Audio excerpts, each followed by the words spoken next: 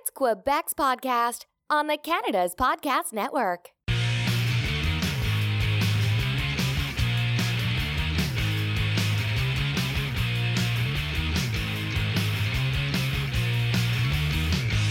Bonjour, ici Sandra 5 Mars qui vous présente le podcast du Québec, un membre du réseau Canada's Podcast.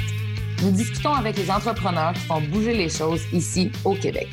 Donc, vous pouvez écouter, découvrir et vous intéresser à l'entrepreneuriat au Canada. Bonjour, donc aujourd'hui, on est avec Géraldine JP, puis qui est cofondatrice de Water Geeks, une start-up en clean tech à Montréal. Donc, Géraldine, bienvenue à l'émission aujourd'hui. Merci d'avoir pris le temps de venir partager ton histoire avec nos auditeurs. Merci beaucoup. Génial. Donc, on va commencer simplement. Raconte-nous ton parcours. Comment tu es devenue entrepreneur et je sais que tu as aussi déménagé à Montréal. Donc, explique-nous un peu comment tu es arrivée là. Alors moi, je suis à Montréal en fait depuis 11 ans. Et depuis, j'ai acquis la citoyenneté canadienne.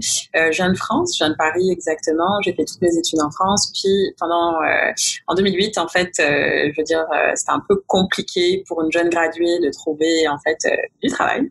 Donc je me suis dit, je vais partir à l'aventure. Puis je me suis dit, je vais tester Montréal. Je voulais venir au Canada depuis un moment, mais Montréal a trouvé, en tout cas grâce à mes yeux. Puis je m'y suis installée. Dans mon parcours, en fait, j'ai été salariée d'abord en marketing, e-commerce, dans le milieu hypothèque, courtage immobilier. Puis après ça, vers 2010, c'est là que j'ai vraiment fait un virage vers les nouvelles technologies, et c'est comme ça que petit à petit je me suis insérée dans le marketing de ERP, ce genre de choses. Puis c'était toujours pas assez, donc j'ai commencé à faire un peu de freelance en 2010 pour en apprendre plus, pour peaufiner un petit peu mon savoir en termes d'entrepreneuriat d'ailleurs, qu'en termes de marketing digital aussi, et puis de fil en aiguille en 2014, 2015, là j'ai passé le pas. Je commençais avec ma première entreprise, GJ Consulting, et puis sur laquelle en fait j'offrais des services en fait de marketing digital en tout genre, de SEO, SEM, et puis entre deux, je me suis joint à une start-up, puis c'est là que j'ai rencontré mes partenaires. Et quand j'ai rencontré mes partenaires, on s'est dit, écoutez, voilà, on a toutes les compétences réunies. Alors Nadia, en fait, Koukoui, elle est ingénieure avec une expertise en fait sur l'environnement, en particulier dans l'eau. Isabelle, en fait, Foxting, elle est aussi ingénieure avec une expertise en fait en mécanique, et aussi en métallurgie. Et du coup, moi, ayant un background en business, on a mis tout ça ensemble. Et c'est comme ça qu'on a décidé de lancer Water Geeks. Et aussi parce que dans notre ancienne ville où on s'est rencontrés, on était vraiment dans le secteur de l'eau, le secteur du traitement de l'eau. Et c'est comme ça qu'on a vu, justement, en se baladant en fait d'entrepôt en entrepôt, en fait, on demandait aux gens, mais vous faites quoi de ce qui reste là? Puis on s'est dit, ça pourrait être vraiment quelque chose d'utile, de les revaloriser, puis de les remettre en distribution pour répondre à des urgences. Donc c'est comme ça qu'on a démarré en fait notre jeune start-up. Et autour de ça, on a commencé d'abord, on a fait quelques tests sur Kijiji très rapidement.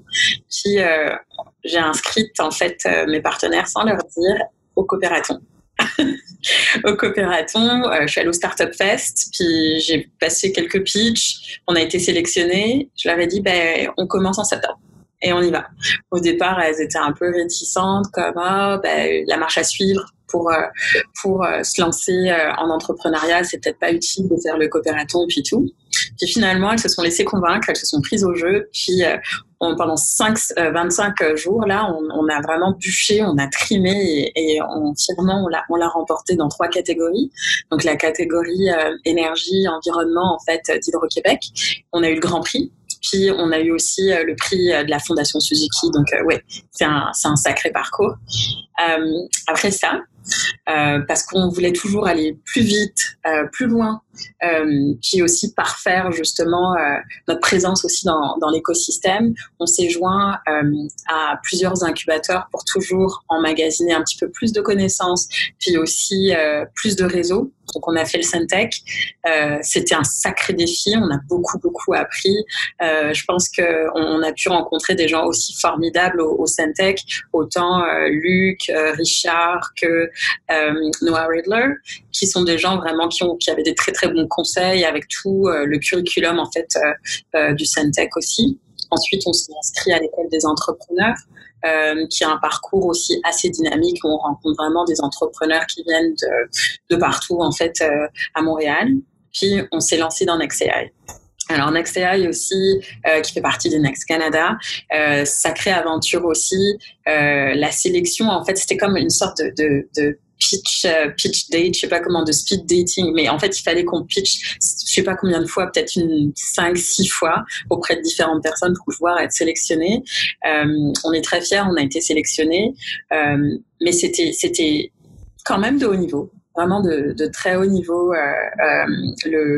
les cours auxquels on avait accès, les workshops, les ateliers, l'encadrement, très bon encadrement aussi à NextAI. Puis je dis pas ça parce que là je suis je suis justement dans les bureaux, le coworking space, mais vraiment on a eu la chance d'être gâtés puis d'avoir une équipe qui nous a prêté main forte tout au long de ces 7 mois.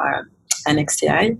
Et puis aujourd'hui, WaterGeeks, on est sur une pente ascendante. Donc, on commence à rentrer des clients. On commence à avoir des bons partenaires comme le Lyrid, par exemple, des clients comme la REIP, en fait, de l'Hypero. Donc, oui, les choses commencent à se faire. On a pas mal d'activités. Demain, d'ailleurs, c'est le lancement du Coopératon. Donc, on va encore représenter WaterGeeks pour un peu expliquer notre parcours, notre motivation en tant que femme, déjà, entrepreneur aussi, femme en tech, femme en clean tech. Parce que ça, c'est quelque chose aussi qui est très important pour nous. L'aspect clean tech, c'est sûr que on essaye de le mettre de l'avant parce que c'est important pour nous. Oui, on utilise l'AI, l'intelligence artificielle, en fait, pour pousser notre technologie et notre solution, mais on a aussi cet aspect où revaloriser et repotentialiser, ça nous permet justement d'aider l'environnement pour avoir de meilleures infrastructures, répondre plus rapidement et plus efficacement. Génial, wow, tout qu'un parcours vraiment impressionnant. Puis je vois que dans vos valeurs, justement, à toi et ton équipe, c'est vraiment de bien s'entourer, de pousser au prochain niveau, puis de s'assurer que vous mettez tout en place pour assurer le succès de votre entreprise. Absolument. Puis dans ce succès, comme j'aime le dire, je ne sais pas si on peut dire ça là, mais pour faire un entrepreneur, il faut tout un village. Vraiment. On fait pas ça seul, on est accompagné de mentors. Paul Lapensée, notre mentor, vraiment, qui nous épaule depuis les débuts du Coopératon. Vraiment, il a le cœur sur la main, il nous aide depuis les débuts. Donc, c'est vraiment, on a de la chance. Alex Palmer, qui est basé à Toronto, qui est mentor aussi à NextAI. Amélie aussi. Amélie Desrochers qui nous aide aussi sur la vente. En fait, on est vraiment très entourés. Puis même, je dirais, les organisateurs de NextAI ou ceux qu'on a rencontrés au Syntec ou même à l'école des entrepreneurs sont des épaules qu'on a pour pouvoir discuter des défis d'entrepreneuriat qu'on rencontre. Génial. Puis, en termes de comment qu'on vulgariserait la manière la plus simple d'expliquer qu'est-ce que votre entreprise fait, en fait? Alors, en fait, on est une solution qui est propulsée en fait par l'intelligence artificielle pour permettre aux industriels, dans leur ensemble, de pouvoir revaloriser, vendre, acheter en fait du matériel usagé. Alors, on s'appelle WaterGeeks, donc water, on fait référence à de l'eau. On commence en fait par le traitement de l'eau. Parce que c'est notre expertise. À nous trois, on a plus d'une vingtaine d'années d'expérience en fait et d'expertise dans le domaine. Donc c'est la raison pour laquelle on commence dans ce secteur-là, mais on vise très rapidement en fait à sortir de notre niche et à aller vers les mines, les pâtes et papiers et à se diversifier et à aller plus loin. Génial. Puis dans le fond, quel a été le plus grand défi dans ta vie d'entrepreneur ou peut-être avec ton entreprise en ce moment? Alors, je dirais dans ma vie d'entrepreneur à titre individuel, je dirais que ça a été... je me suis installée au Québec. Moi, j'ai dû bâtir mon réseau de A à Z. Donc, pour moi, en tant qu'entrepreneur immigrante, ça a été de me construire, de me forger, de me trouver ma place, d'apprendre aussi. Ça fait vraiment partie des choses qui m'ont permis d'évoluer. À titre de femme aussi, c'est important, surtout dans les nouvelles technologies, de pouvoir trouver sa place, d'apprendre rapidement, de se rendre disponible justement pour parler de ses expériences.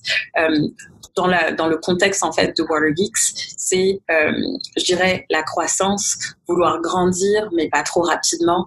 Tout ça, ça fait partie des choses qu'on expérimente même encore, je dois avouer, parce que une start-up, comme on dit, c'est une jeune pousse, c'est qu'on pivote régulièrement, mais il faut toujours être prête à pivoter. Génial. Donc, ta détermination à vraiment t'installer au Québec, puis ensuite de te forger en tant qu'entrepreneur, de faire ta place, c'est vraiment ça qui a poussé à être où tu es rendu en ce moment et d'avoir ton entreprise. Exactement. Puis ma première entreprise en fait en marketing digital a été, je dirais, mon premier playground où j'ai expérimenté beaucoup de choses. Il y a des choses, il y a eu des succès, il y a eu des échecs aussi, mais tout ça c'est ce qui m'a permis de rebondir avec ces expériences sur WaterGeeks et justement d'être plus comment je peux dire ça, plus consciencieuse aussi, plus alerte sur certaines choses et pour pouvoir justement mieux structurer l'entreprise. Parfait. Puis en termes de t'établir à Montréal, quels sont les défis ou peut-être plus les avantages ou les désavantages justement de travailler à Montréal, de s'établir et de partir une entreprise à Montréal? Alors, c'est un avantage et un désavantage, je dirais le bilinguisme. En tant que start-up, là, je veux dire, développer tout en 2 langues, ça coûte, et à plusieurs niveaux. Ça coûte du temps, en termes de temps, pardon, ça coûte aussi en matière d'argent, ça nécessite certains budgets. Donc ça, c'est aussi un des défis, mais c'est aussi une richesse en même temps. Ça permet d'avoir accès à un vivier de clientèle qui est complètement différent. Autant clientèle francophone que anglophone. Donc ça, c'est intéressant. Génial. Puis, une des choses que les entrepreneurs, des fois, nous partagent, c'est qu'ils disent qu'ils ont des endroits préférés, soit pour aller se ressourcer, soit pour penser à leur entreprise. Toi, dans la région de Montréal, c'est quoi ton lieu préféré ou où vas-tu pour te ressourcer? J'ai découvert récemment un petit organisme qui s'appelle The Lila Society. Qui est justement un organisme en fait, un regroupement en fait de femmes autour de l'entrepreneuriat et ça se passe au Atwater Cocktail Club et pas Cocktail Club, Atwater Club. Et c'est vraiment un espace vraiment très chaleureux, très accueillant où on peut parler justement librement en fait de ces défis d'entrepreneurs, rencontrer aussi d'autres entrepreneurs pour des fois avoir des copartenaires pour se motiver. Génial, génial. Puis, quel est le conseil que tu as reçu, que tu aurais aimé avoir dans le début de ta carrière? Je sais pas, j'en ai reçu tellement qui aujourd'hui me suivent depuis le début puis que j'essaye d'appliquer et de réappliquer au fur et à mesure parce qu'il faut se réinventer continuellement. Je dirais c'est mets-toi au défi tout le temps, n'essaye pas trop rationaliser, des fois faut se lancer. Au lieu d'essayer de vraiment paramétrer en fait tout ce qu'on peut en fait dans la structure de l'entreprise, c'est pas toujours le cas. Des fois, il faut juste se jeter à l'eau. Mm-hmm. D'avoir un peu de naïveté avec l'esprit fonceur. Génial. Puis, quelles sont les 3 choses les plus importantes qui sont sur ton vision board en ce moment? T'sais, les 3 choses que tu aspires à faire dans à court moyen terme? Alors, ça va pas de pair, mais c'est aspirer en fait à un meilleur équilibre. De vie de famille versus entrepreneuriat parce que le momprenariat c'est un défi. Il faut être super productif, super structuré pour pouvoir mener de front sa vie d'entrepreneur avec succès et brio, puis en même temps donner le temps qu'il faut à ses proches. Mm-hmm. Je dirais le nomadisme digital m'intéresse vraiment beaucoup. Donc ça fait partie de ce que j'ai en tête en fait pour les prochains mois. On va voir si ça se concrétise. Et puis je pense que une chose que j'ai toujours voulu tester, c'est avoir 10 jours de retraite loin de mon ordinateur et de mon téléphone. Génial. Est-ce que tu as entendu parler des méditations Vipassana? Exactement, je fais référence à ça. Oui, j'ai fait Vipassana et c'est vraiment c'est un défi en soi, mais en même temps, c'est tellement enrichissant que je le conseille. Okay. En tout cas, j'ai hâte. Mon objectif, en tout cas, début 2020, c'est ça. Parce que ces dernières années ont été professionnellement intenses, que je pense que retrouver justement un équilibre pour pouvoir mieux attaquer mes affaires, c'est tout aussi important. Et d'être capable de faire le vide pour justement être capable d'être plus équilibré lorsqu'il vient du travail, famille. Absolument. Et d'être capable d'amener toute ta famille et tes proches à voyager avec toi en travaillant. Absolument, c'est exactement ça. Génial. Donc, dans le fond, pour la deuxième partie de l'entrevue, on fait plus des questions rapides. Donc, quelles sont les choses qui sont vraiment essentielles dans ta routine du matin ou ta routine du soir? Je réfléchis. Là, comme ça, la routine du matin, c'est mon fils qui vient me réveiller à 5 heures du matin. Donc, aller lui donner son petit déjeuner. Ensuite, à part ça, c'est faire du sport. Autant que possible, si je peux aller courir, en fait, sur un tapis, faire un peu de, je sais pas, en tout cas, m'agiter un petit peu, m'étirer ou quelque chose. Donc ça fait partie de ma routine. Prendre une douche et hop, on y go. Après, on y va. Si tu faisais pas le métier d'entrepreneur en ce moment et entrepreneur en tant que spécialiste digital, qu'est-ce que tu ferais comme métier? Moi, j'ai beaucoup de passion en plus de tout ce que je fais dans le digital à titre d'entrepreneur. J'aime faire des savons. Alors, c'est très, très bête. J'aime faire des savons, des crèmes. J'aime le do-it-yourself parce que ça me permet justement de pas être cantonné à un écran. Et l'aspect créatif est définitivement fort en toi. Absolument. Quel livre ou podcast lis ou écoutes-tu en ce moment? J'en écoute plusieurs. Podcast, alors j'ai découvert Geneviève Gauvin récemment, qui est une entrepreneure québécoise à succès aussi et qui a de très très bons conseils. J'ai bingé en fait tous ces podcasts, je pense, en 3 jours. Mais c'était vraiment génial à découvrir en tout cas. En ce moment, je lis The Black Sheep Formula. Qui est un livre justement sur comment créer des systèmes pour des produits. Génial. Puis qu'est-ce qui t'empêche de dormir la nuit ces temps-ci? Mon fils et mes entreprises. Un bon combo. Puis dernière question en fait, mais c'est pas la moindre, on la pose à tous nos auditeurs. Okay. En fait, il y a une petite île dans les tropiques. On va te déposer là en bateau. Puis, il n'y a pas de cabine téléphonique, pas d'Internet, il n'y a absolument rien, aucun outil électronique. Okay. Puis, dans le fond, tu as seulement un téléphone que tu peux appeler pour qu'on vienne te chercher à tout moment. Donc, dis-nous combien de temps ça prendrait avant que tu appelles pour qu'on vienne te chercher et qu'est-ce que tu ferais entre-temps? Je pense que j'ai le droit qu'à un seul coup de fil? Oui. Je pense que j'attendrais d'être vraiment au bout du rouleau. Là, j'explorerais déjà toute l'île, j'explorerais toutes les ressources, voir comment est-ce que je peux l'explorer, comment est-ce que je peux me nourrir, comment est-ce que je peux survivre, etc. Puis, je pense que ça prendrait un certain temps. Là, ça me prendrait peut-être 1 semaine ou 2 avant de me dire, là, je m'en sors pas. Il va falloir que j'appelle quelqu'un. Mm-hmm. Et qui sait, peut-être essayer de faire le vide en méditant pendant quelques jours. Exactement. Parfait. Puis, dans le fond, je sais que ça, c'était la dernière question, mais une autre chose que j'aimerais qu'on partage avec les auditeurs, c'est que t'es beaucoup impliquée aussi dans la communauté montréalaise en tant qu'entrepreneur, en tant que femme entrepreneur. Qu'est-ce que ça t'apporte ou quel conseil t'aurais à donner pour quelqu'un qui veut s'impliquer à Montréal pour être capable de connecter avec d'autres femmes entrepreneurs? Il existe pas mal de ressources, pas mal de blogs aussi, de contenus où on peut se retrouver entre femmes. Il y a un groupe en particulier sur Facebook qui est assez impressionnant, qui s'appelle Les Femmes de Tête. Donc ça permet aussi de rejoindre beaucoup de femmes, en tout cas au Québec. Puis je trouve aussi que dans la sphère, la webosphère en fait montréalaise, je trouve que des magazines web et start-up comme Montréal New Tech, ça inspire aussi en termes de comment s'impliquer, comment participer à des événements, etc.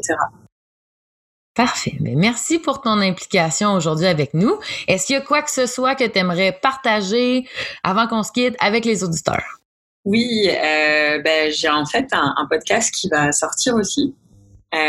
Parce que justement j'ai un podcast que je voudrais mettre en branle bientôt, très bientôt, d'ici la fin du mois même, pour être plus précise, sur geraldinejp.com, pour parler de l'entrepreneuriat et de la diversité.